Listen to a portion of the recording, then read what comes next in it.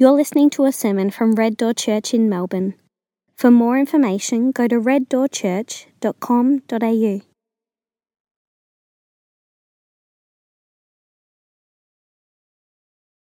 Revelation 19, Celebration in Heaven.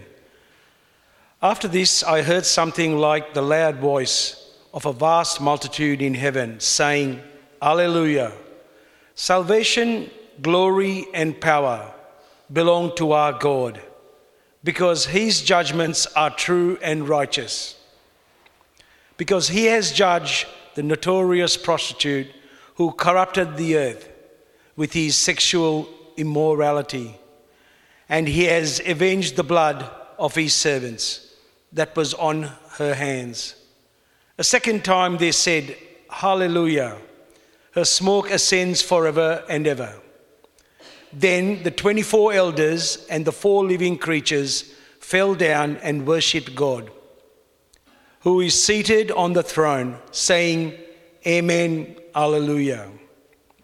A voice came from the throne saying, Praise our God, all his servants and the ones who fear him, both small and great.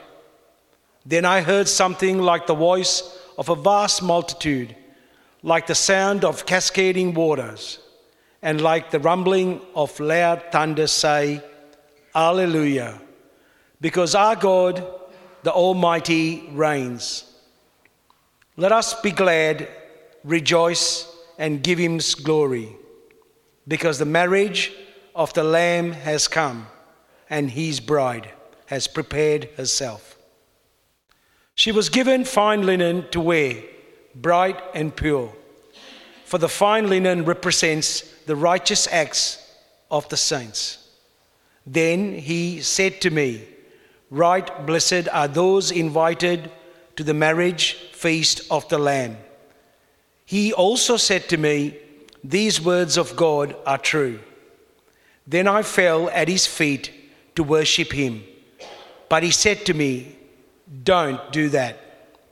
I am a fellow servant with you and your brothers and sisters who hold firmly to the testimony of Jesus. Worship God, because the testimony of Jesus is the spirit of prophecy. Then I saw heaven open, and there was a white horse.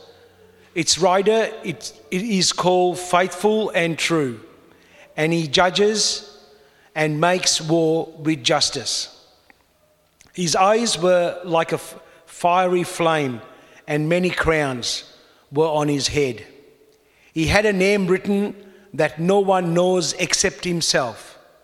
He wore a robe dipped in blood. His name is called the Word of God. The armies that were in heaven followed him on white horses, wearing pure white linen.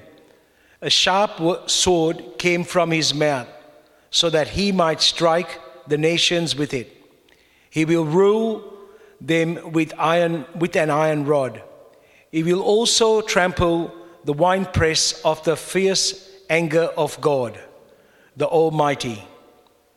And he has a name written on his robe, on his thigh, King of Kings, Lord of Lords.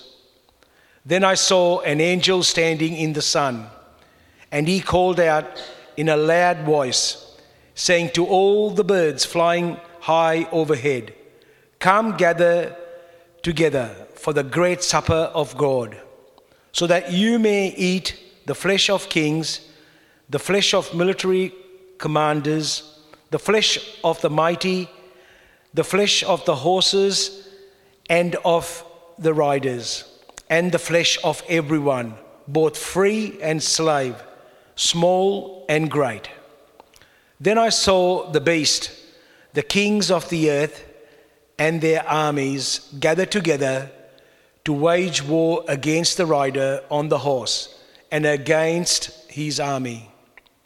But the beast was taken prisoner, and along with it the false prophet, who had performed the signs in his presence.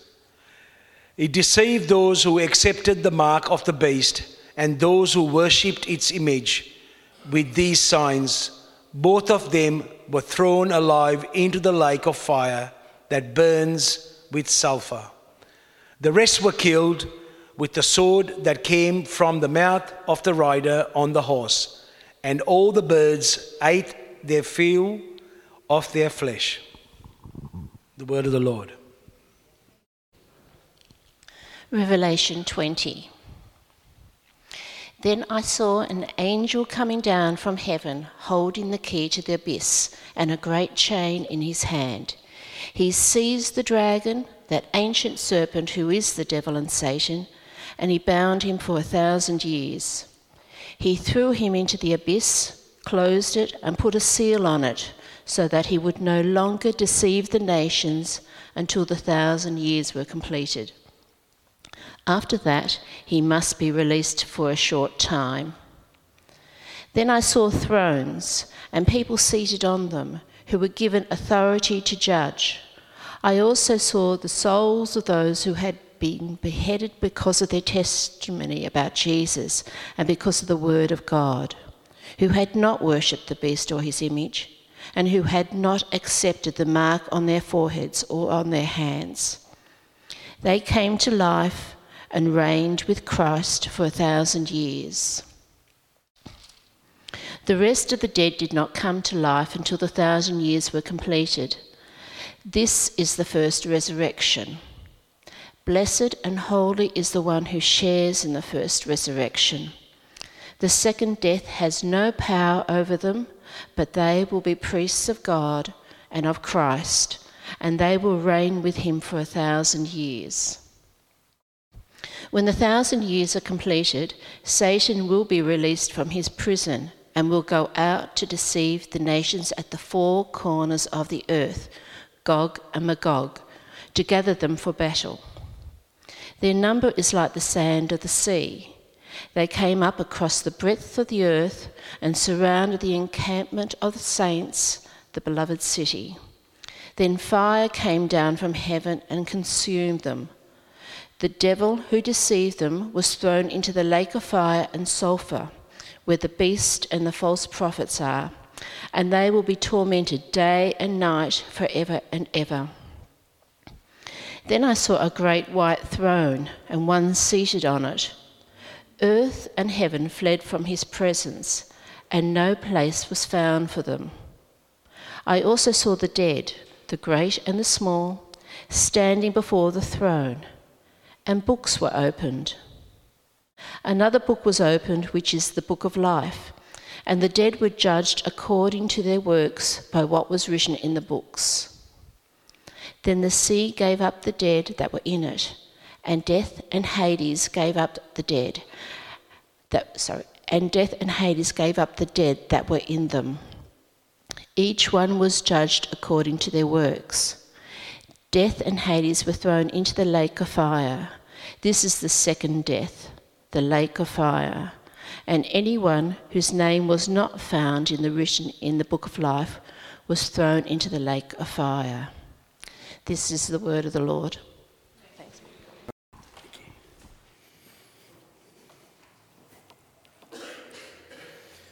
All right.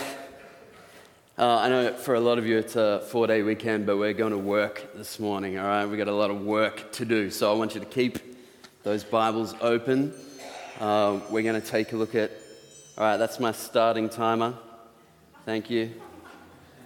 Got it. All right. Some of you are trying to give me a hint because we had a lot of long sermons through this series, but there's just so much to get through. So we're going to look at this morning 6 visions that John is given to John about the end of the world, the final judgment day. And so I want to jump kind of straight into it. Just a little bit of context here. I think what we're going to see here is the same battle that we've seen before from a couple of different angles. So we first were introduced to this battle way back in chapter 16. It's the Battle of Armageddon. chapter 16, verse 13 to 16, I think it is. So just jog your memory. He says, "Then I saw 3 unclean spirits like frogs coming from the dragon's mouth." Remember, the dragon is Satan. "From the beast's mouth," like a political leader, "and from the mouth of the false prophet," a religious leader. "For they are demonic spirits performing signs who travel to the kings of the world to assemble them for the battle on the great day of God." That's what we're looking at today, the Almighty. "Look, I am coming like a thief." This is Jesus. "Blessed is the one who is alert and remains clothed so that he may not go around naked and people see his shame." That is, blessed are those who are not unprepared when Jesus comes again. "So they assembled the kings at the place called in Hebrew Armageddon." Now that's exactly where we are right now. And Jesus does indeed appear like a thief. We haven't seen him for a little while, if you've been paying attention. Jesus has kind of moved off stage for a little bit, but just like he said, he appears all of a sudden like a thief, and we're going to see it in verse 11 of chapter 19, verse 11 to 16. This is vision 1. You know, each new vision begins with the same words. So "then I saw," that's a fresh new vision. We'll look at each one. He says, "Then I saw heaven opened, and there was a white horse. Its rider is called Faithful and True, and with justice he judges and makes war. His eyes were like a fiery flame, and many crowns were on his head. He had a name written that no one knows except himself. He wore a robe dipped in blood, and his name is called the Word of God. The armies that were in heaven followed him on white horses, wearing pure white linen. A sharp sword came from his mouth, so that he might strike the nations with it. He will rule them with a rod of iron, or an iron rod. He will also trample the winepress of the fierce anger of God, the Almighty. And he has a name written on his robe and on his thigh: King of Kings, Lord of Lords."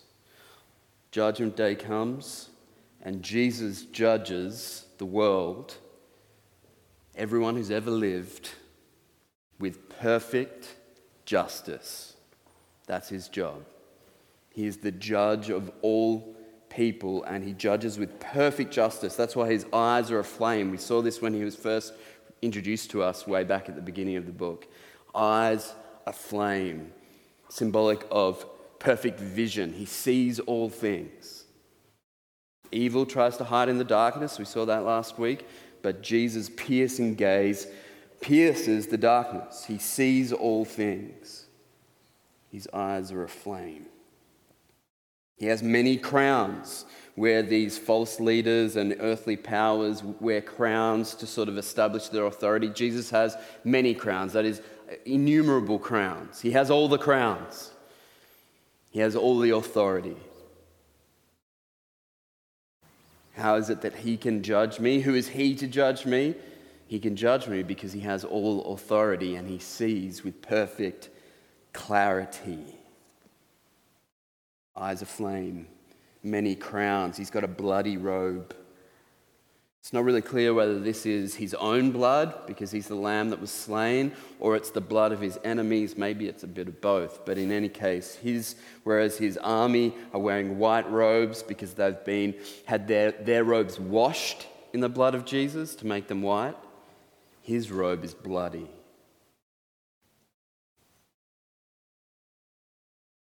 And this is the really interesting thing about the description of Jesus here. This really got to me this week. So he's got a sword out of his mouth and a name on his thigh. So this is the thing, and it really matches up with what we know about Jesus, his upside down kingdom. We saw that a whole lot in the series we did on the Sermon on the Mount. So he has a sword where his words should be, and he has a word where his sword should be. That's why, like, you have a sword on your thigh and obviously words out of your mouth. For Jesus, it's the other way around. His weapon is his word. It's the only weapon he needs. His judgments are pure and true. He is the very word of God. So the only weapon he needs is his word, and where his weapon should be, he has a word which is King of Kings and Lord of Lords. That's the authority that he brings. He doesn't need to wear a sword because all of his authority to do the thing that he's about to do is in his title. He is King of Kings. He is Lord of Lords. He is unrivaled. One of the big things to take away, like if you're the kind of person who just takes one thing away from each sermon, this is the thing that's clear all throughout. When it comes to the final battle, there is no contest. In fact, I only really realized maybe yesterday, as I was thinking back through these couple of chapters, the last battle, there really isn't any battling going on. Like before the fight can even begin, it's over. Because Jesus has no rival. Let's take a look at that second vision then.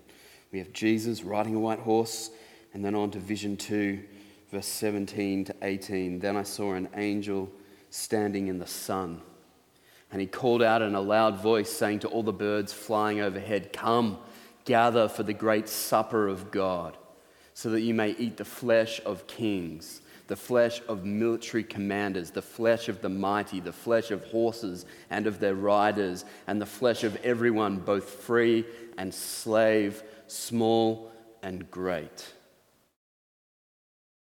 This angel wants everyone to know the outcome has already been decided. Before the battle is even joined, he's calling the birds in to eat the carcasses of everyone who is going to be defeated.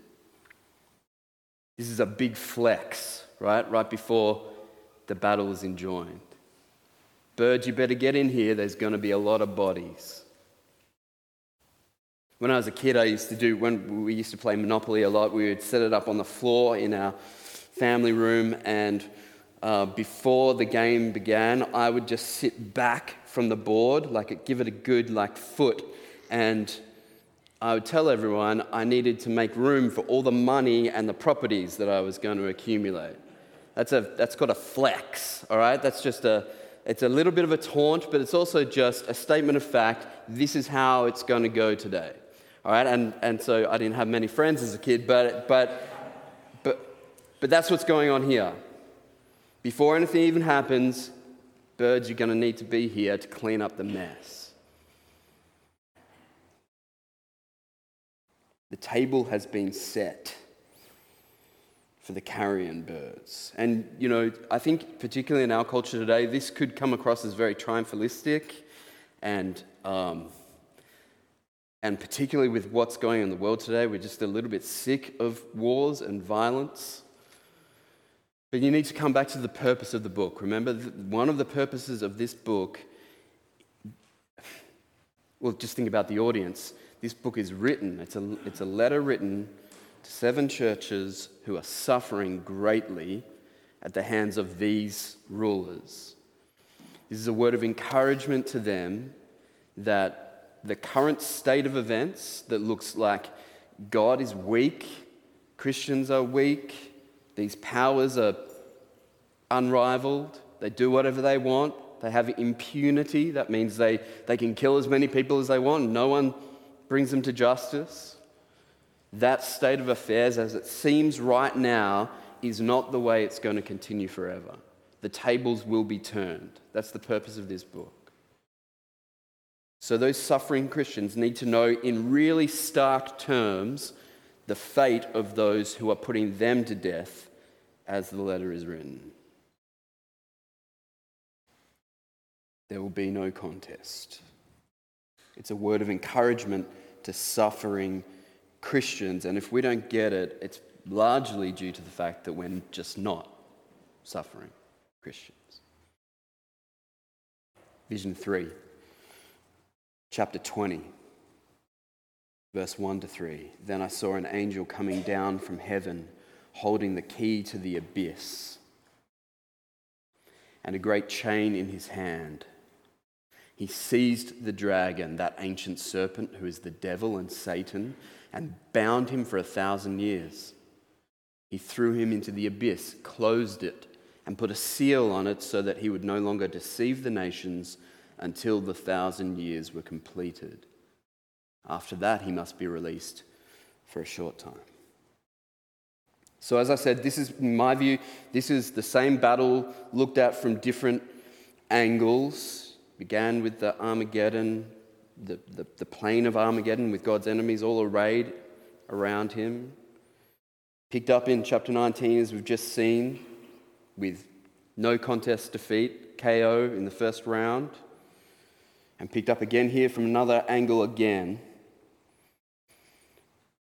When it comes to the 1,000-year thing, it's worth just talking about a little bit. So this 1,000 years, it's mentioned a couple of times in the entire Bible, and yet it's just had this outsized place in people's theology, particularly in the last couple of hundred years, particularly because of a very small section of not a small section of the American church, a large section of the American church, which is a small section of the global church. All right, so the 1,000-year thing. It's not mentioned in any of our creeds, and that's because it's not a big deal. It's not something that you should, like a hill you should die on, your view of what this 1,000 years thing refers to.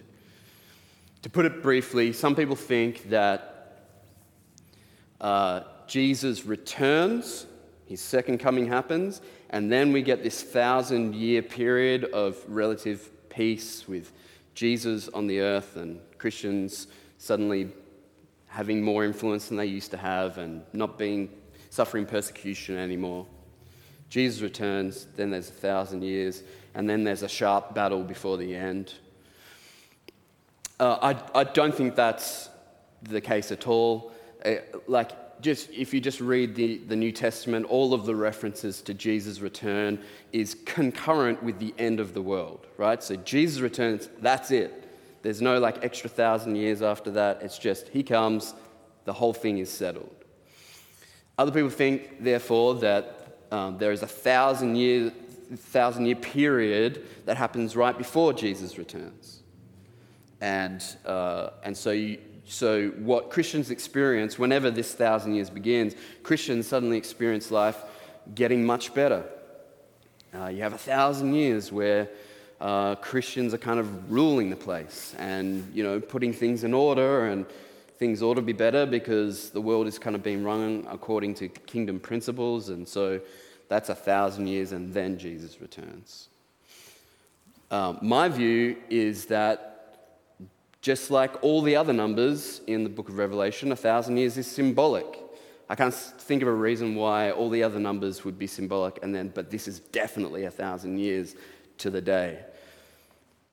1,000 years is symbolic. This is like the majority view through church history. It's symbolic of a long period of time. That's why it's 1,000.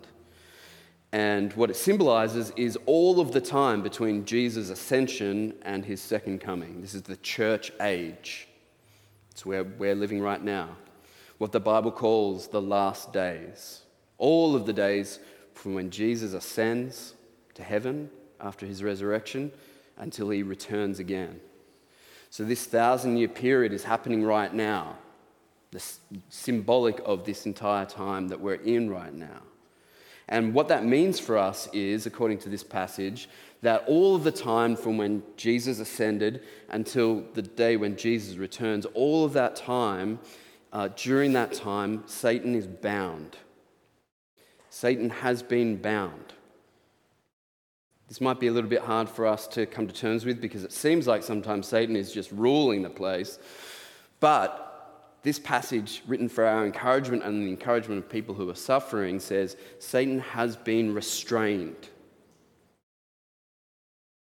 This makes sense of other New Testament passages, like in Colossians 2, Paul describes what Jesus did when he was raised from the dead. So he said, Jesus erased the certificate of debt with its obligations that was against us and opposed to us, and has taken it away by nailing it to the cross. He disarmed the rulers and authorities and disgraced them publicly. He triumphed over them in him. So God in Jesus and through Jesus, by his triumphant resurrection from death, disarms the powers that are arrayed against us. including Satan himself. He's been bound. And the reason he's bound is so that the gospel can flourish from Jerusalem to Caroline Springs.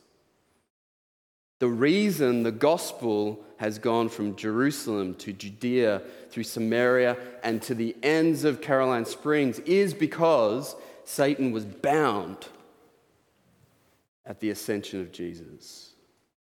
If you just flick back to that last passage, what's the language he uses? He gives us the so that.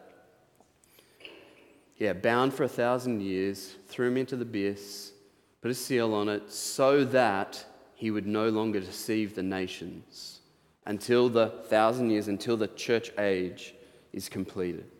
So the reason it's done is so that we won't be deceived. The reason that you were able to hear the gospel and comprehend it, receive it, is because Satan has been prevented from deceiving you. This is good news. This gives us confidence in our evangelism, right? You can communicate the gospel clearly to someone, confident that they won't be deceived by Satan, that they will understand and comprehend and receive it. This doesn't mean that Satan's got no influence on the earth. He obviously does, but it's restricted. He's restrained. Should make us confident. I remember as a 19-year-old kid, after I came to faith, I've told her the story, lots of demonic nonsense going on in that period of time, and I spent a year terrified of Satan, terrified of an unbound Satan. My view was that it's much more like Eastern religion, yin and yang, like a dualism, like you got God on the good side and Satan on the bad side, and they're just like two boxes, and sometimes Satan lands a big punch and sometimes Jesus gives him an uppercut, and that picture, just there's nothing in the Bible that gives us that picture. There's no contest. Satan's not just completely off the leash doing whatever he wanted, but I spent the first year of my Christian life with the light on every night because I was terrified that he was just going to spring up out of my bed or something.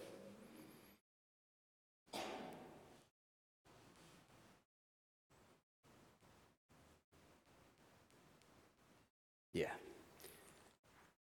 There's only one King of Kings and Lord of Lords. Vision 5, verse 4 to 6. You still with me? That was a big sigh. All right, 4 to 6. Then I saw thrones and people seated on them who were given authority to judge. I also saw the souls of those who had been beheaded because of their testimony about Jesus and because of the word of God, who had not worshipped the beast or his image, and who had not accepted the mark on their foreheads or their hands. They came to life and reigned with Christ for 1,000 years. The rest of the dead did not come to life until the 1,000 years were completed. This is the first resurrection. Blessed and holy is the one who shares in the first resurrection. The second death has no power over them, but they will be priests of God and of Christ, and they will reign with him for 1,000 years. The throne is a throne of judgment, and people are in heaven reigning with God in judgment over the world. This is happening all of the time in that 1,000 years from Jesus' ascension to his coming again. This is the first resurrection. Now, this is a little bit confusing because he's not talking about the bodily resurrection, the resurrection we talk about when we say the Apostles' Creed. That's what all of us Christians believe in. We don't believe in some kind of sky fairy existence with harps and, well, there's probably harps, but, cream cheese and wings and that's not heaven. Heaven is new creation. Heaven is resurrection existence, bodily resurrection. He's not talking about that resurrection. That comes at the new creation. We're going to get there in the next 2 weeks. This is the first resurrection, and that's why we know it's not bodily. That's why he says, I saw the souls, right? The disembodied souls of those who had been beheaded, what theologians call the intermediate state. So the state of people after they have died, but before they receive their resurrection bodies. The intermediate state, the disembodied souls of those who had been beheaded because of their testimony about Jesus. That's who he sees ruling and reigning over all things with Jesus. You got to think, again, this is encouragement for suffering Christians. You've just seen, everyone look at me for a second. This is what you put yourself in the context. You're in the 1st century, in modern day Turkey, Western Asia, all right? You're there, your whole household has come to believe in the Lord Jesus. And you've just witnessed your son's head cut off, right? They took him out and they cut off his head. A bunch of Roman legionaries, his head's taken off his body for believing that Jesus is King of Kings and Lord of Lords instead of what has been prescribed for them to believe, which is that Caesar is King of Kings and Lord of Lords. So he's dead, blood pouring out all over the dirt. What John sees here is that son of yours ruling and reigning with Jesus in heaven. That's the encouragement, right? That's the encouragement to persevere even to death. The souls of those who have been beheaded. I think that just goes for any form of martyrdom, all right? Whether it's beheading or crucifixion or anything else, drowning, torn in two, like all of the things they loved to do back then to Christians. Those who have been beheaded because of their testimony about Jesus, because of the Word of God, who had refused to worship the beast, refused to bow down to Caesar, refused to deny the lordship of Jesus, refused to accept that mark. Remember the false Shema? Refused. They were slaughtered. Piles of them slaughtered. They were hung up on crosses and lit to be street lights along Roman roads. They were slaughtered, but they're now ruling and reigning with Jesus. This is the first resurrection. Those people are blessed. They were slaughtered and they were blessed. The second death, the final judgment, the death that is for all time, that death can't touch them. They're safe. Safe with the Lord Jesus. When that age, when the church age, this age that we're in right now, when that comes to an end, when Jesus comes like a thief, when you least expect it, when Jesus rides in, the returning King, when that age comes to an end, verse 7 to 10, when the 1,000 years are completed, Satan will be released from his prison and will go out to deceive the nations at the four corners of the earth. Gog and Magog, Old Testament pagan false gods, to gather them for battle. Their number is like the sand of the sea. They came up across the breadth of the earth and surrounded the encampment of the saints, the beloved city. Then fire came down from heaven and consumed them. The devil who deceived them was thrown into the lake of fire and sulfur, where the beast and the false prophet are, and they will be tormented day and night forever and ever. Are you getting the point here? There's no contest. They're like the sand of the sea, these enemies of God. It's like a Lord of the Rings kind of picture, right? There's just throngs and throngs and throngs of these enemies surrounding the blessed city, surrounding the saints. It looks like it's going to be a bloodbath. And yet, I can't even read a single fist being thrown in anger. There's nothing about an arrow being fired, a sword being swung. Fire just comes down from heaven and consumes them. There's no contest. I keep referring to the last battle because I'm a C.S. Lewis fan and a Narnia nerd, but there is none.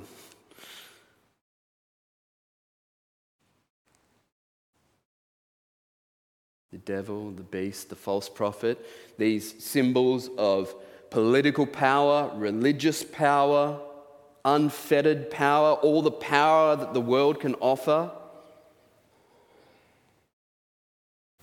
These participants in systems of injustice and slavery, sex, money, power is all they're interested in, bent on domination. These symbols of ultimate earthly power are just consumed in a second. And those three at the head of all of God's enemies are tormented forever and ever.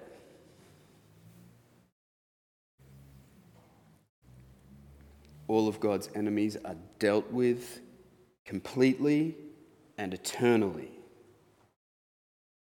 God's mission, as we're going to see from now to the end of the book, is to get the hell out of earth. He loves the earth. He made the earth. He will remake the earth. He will bring heaven to earth. This is the abode and destiny of everyone who believes in the Lord Jesus for eternity.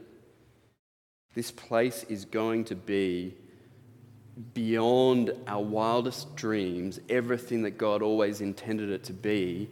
And the reason is He's going to take out everything that's evil. He's going to take it out. He's going to get all of the hell out of earth. And it happens just like that.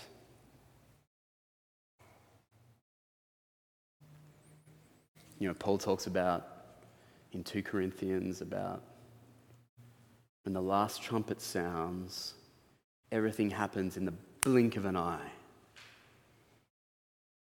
Transformation.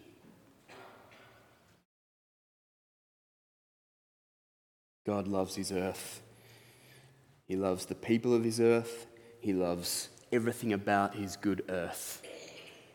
Animals and trees and everything that He made, He loves. He said it's very good and He's going to restore it one day. We'll get to that. I don't want to jump ahead too far. Right now we've got to finish the final judgment. So vision number 6. Chapter 20, verse 11 to 15. Then I saw a great white throne and one seated on it. Earth and heaven fled from His presence, and no place was found for them. I also saw the dead, the great and the small, standing before the throne, and books were opened. Another book was opened, which is the book of life. And the dead were judged according to their works by what was written in the books. Then the sea gave up the dead that were in it. And death and Hades, that is the grave, gave up the dead that were in them. Each one was judged according to their works. Death and Hades were thrown into the lake of fire. This is the second death, the lake of fire. And anyone whose name was not found written in the book of life was thrown into the lake of fire. This is the final judgment. Nothing more after this. The final judgment, the day of the Lord, that day that the Old Testament prophets were talking about so much. the day that in some sense all of the Bible is working towards, the day that we should fear with solemnity, sobriety. The day of the Lord has come. It's the final judgment, the judgment of all people who have ever lived. Everyone who's ever lived is going to be given up by the grave, and they're going to stand before a single white throne. Jesus is on the throne. He is the supreme judge. He has authority to judge all people, and he has fiery eyes that see all things that have ever happened. And most terrifying of all, everyone who's ever lived will be judged according to their works. We were warned about this. Remember in 2 Corinthians, we taught through this book a while back, 2 Corinthians 5. Paul says, therefore, whether we are at home or away, we make it our aim to be pleasing him, for we must all appear before the judgment seat of Christ, so that each may be repaid for what he has done in the body, whether good or evil. It's pretty scary. Am I the only one who's scared about that?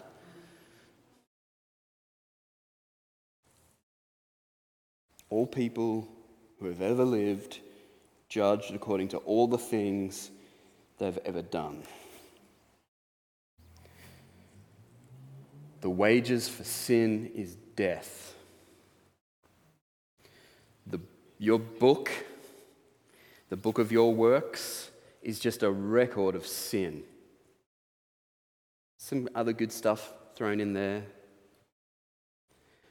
But for the love of God, please don't leave here today relying on your book of works to make you right with God. That is just a record of reasons for you to be condemned. Like even the good ones. I can see a couple of you. You're good people. Even you.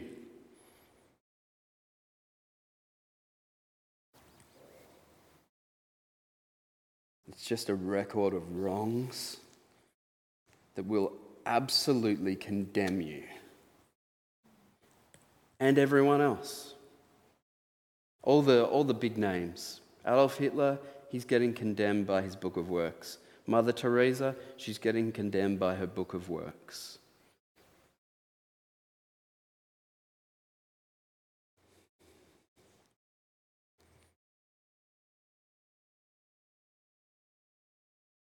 So, to put it crudely, we're all screwed.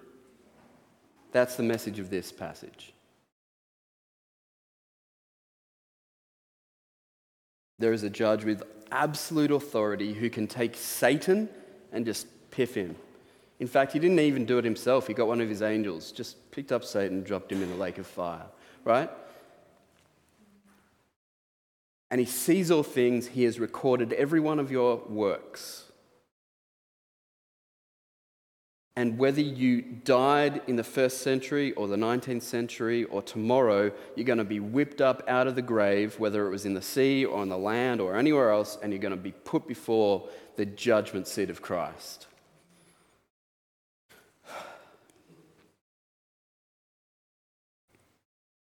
And so, I'll say it again, email me if you need to, but we're all screwed.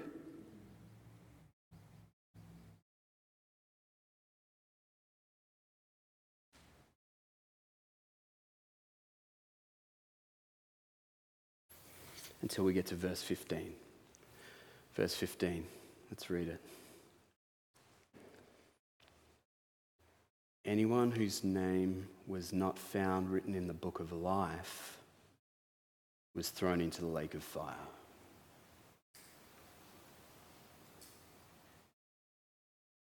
So everyone is screwed. Everyone is thrown into the lake of fire unless their name is written in the book of life. The book of life is your only hope. Makes it really simple, doesn't it? You can stop thinking about whether you've done enough good or bad to be right with God. Like an astonishingly popular idea in our world today across religions.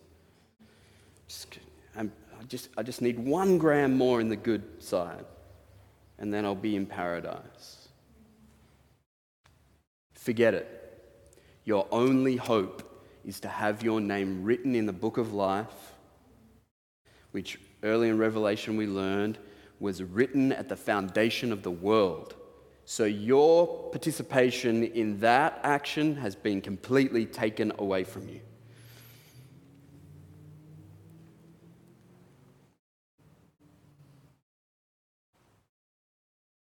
Anyone whose name was not found written in the book of life was thrown into the lake of fire. And so we have the imperative that Jesus gave us.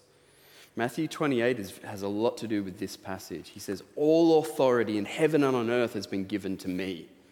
That's the Jesus we just read about, right? Therefore, go and make disciples of all nations, baptizing them, teaching them. I'm with you always, even to the end of the age, 1,000 years.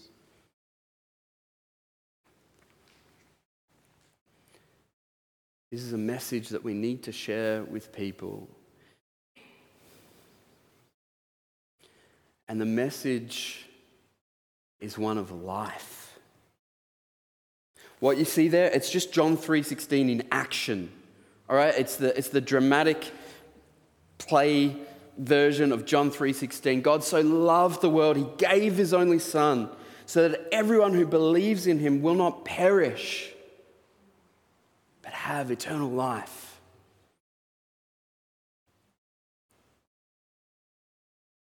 It's good news that you're not relying on the book of works to be saved. It's good news because God himself has done the works required. God himself, in God's book of works, it features as the climax of the entire book, it features Jesus dying on the cross for your sin and rising again for your salvation. God so loved the world, he gave his only son so that everyone who believes in him would not perish in a lake of fire, but have eternal life. The Christian message is all about life, eternal life. You are not immortal by virtue of being a person. Immortality is a gift given to you by God himself. Eternal life can only be yours by gift. All you need to do is receive it. To have your name written in the book of life, all you need to do is receive it. Everyone who believes in him will not perish, but have eternal life. That's the message. I love that John paints this picture. Remember, these are visions, so they're painted in very vibrant colors. But I love that he paints it so vibrantly so that we're under no illusion about our destiny, the destiny of all people who have ever lived. Judgment, but for those whose names are written in the book of life, eternal life. I don't know how more clearly I could put this before you, but it is very binary, okay? I know today we've got a problem with binary things, but this is an example of something that is, all right?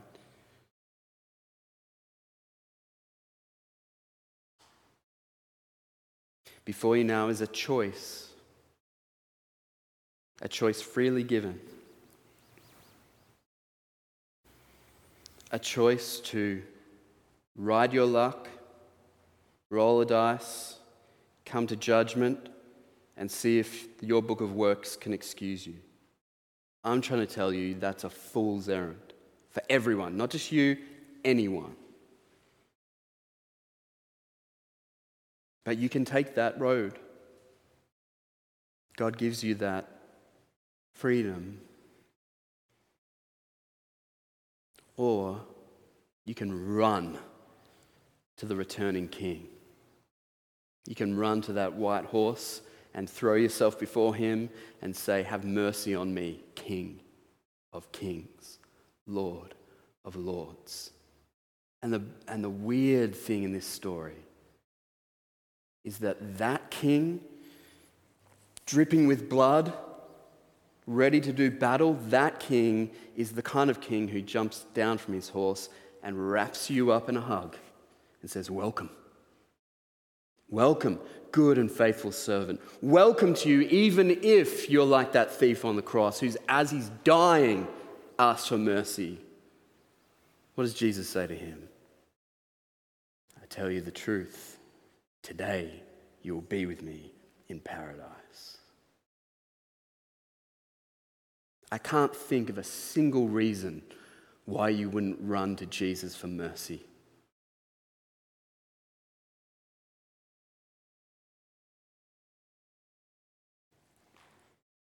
Now, the news gets better than all of that. Because the next 2 weeks, we're going to see chapters 21 and 22 and this incredible picture, this vivid view of the new creation, the new heavens, the new earth, the new Jerusalem, the eternal dwelling for God and all of his people who have ever lived. We're going to get to that. That's the seventh vision. Again, it's introduced with the "Then I saw," chapter 20, verse 1. We'll get to it next week. "Then I saw a new heaven and a new earth." Can't wait. I'm going to pray for us. Father, we are so grateful in this church. I just know it. I can feel it. We're so grateful for your word spoken to us. And we receive it eagerly, and we want to submit to it in every area of our lives. We want to understand it. We want to comprehend it. We also want to act on it. We want to be doers of the word and not just hearers of the word. So we need your grace. We need your spirit. Please, Lord, take this time that we've spent together in your word and make it fruitful in our lives. God, have mercy on anyone in this room who has not yet received mercy. Lord, we know that this is only a gift that you can give. We can't persuade or convince or coerce. Only you can open hearts and minds. Please do it.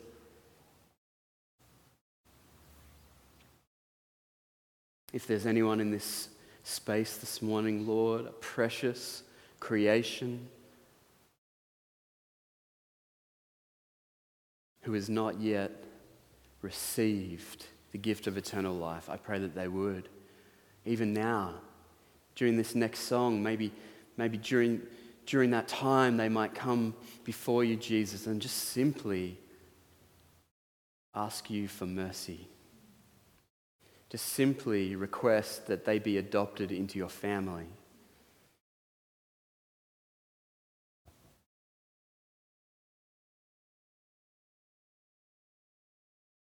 Please do it.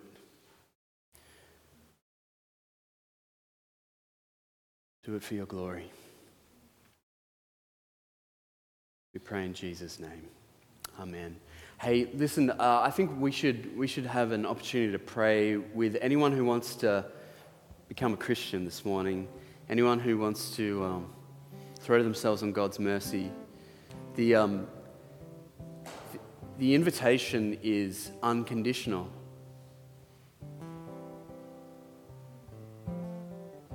Yeah. So you don't have to look within yourself to see whether you might be worthy of it. It's just unconditional. Anyone who's ever lived, everyone who's, along with anything they've ever done, is invited. So if you want to pray with someone, I'm just going to nominate the back corner down there. And yeah, if you're here and you want to pray with someone, you know who you are. Just make your way back down there and we'll have a little party of prayer down there. And the Bible says the angels will be rejoicing and it'll be a good day. Otherwise, just stay in your seat for this song. Take some time to reflect on what you've heard. And then Suzanne will come and pray for us.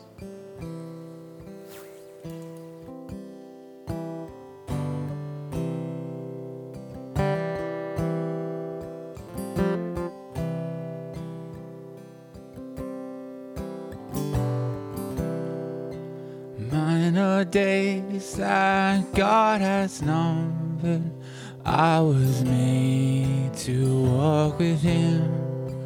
Yet I look for worldly treasure and forsake the King of Kings. But mine is hope in my Redeemer. Though I fall, His love is sure. For Christ has paid for every failing. I am His forevermore.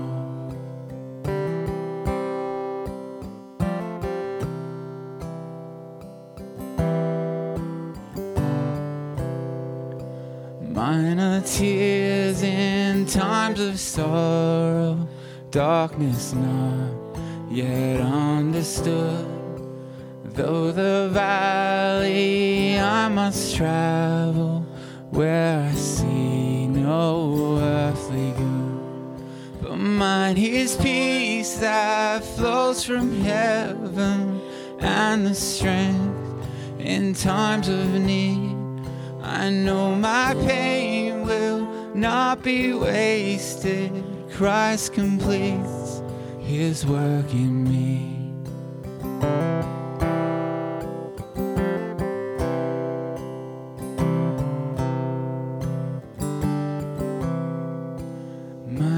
Days here as a stranger, pilgrim on a narrow way.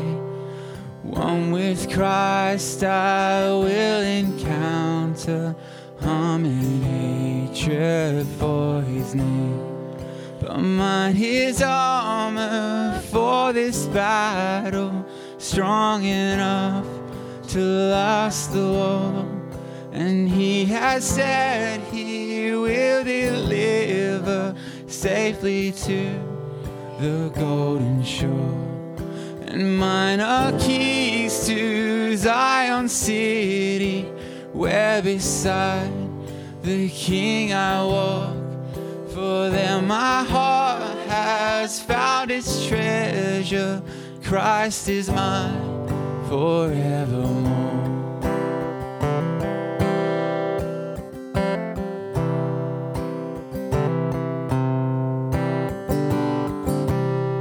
So come rejoice now, oh my soul, for His love is my reward. Fear is gone and hope is sure. Christ is mine forevermore. So come rejoice now, oh my soul, for His love is my reward. Fear is gone and hope is sure. Christ is mine forevermore. And mine are keys to Zion city, where beside the King I walk. For there my heart has found its treasure. Christ is mine forevermore. And Christ is mine forevermore. Christ is mine forevermore.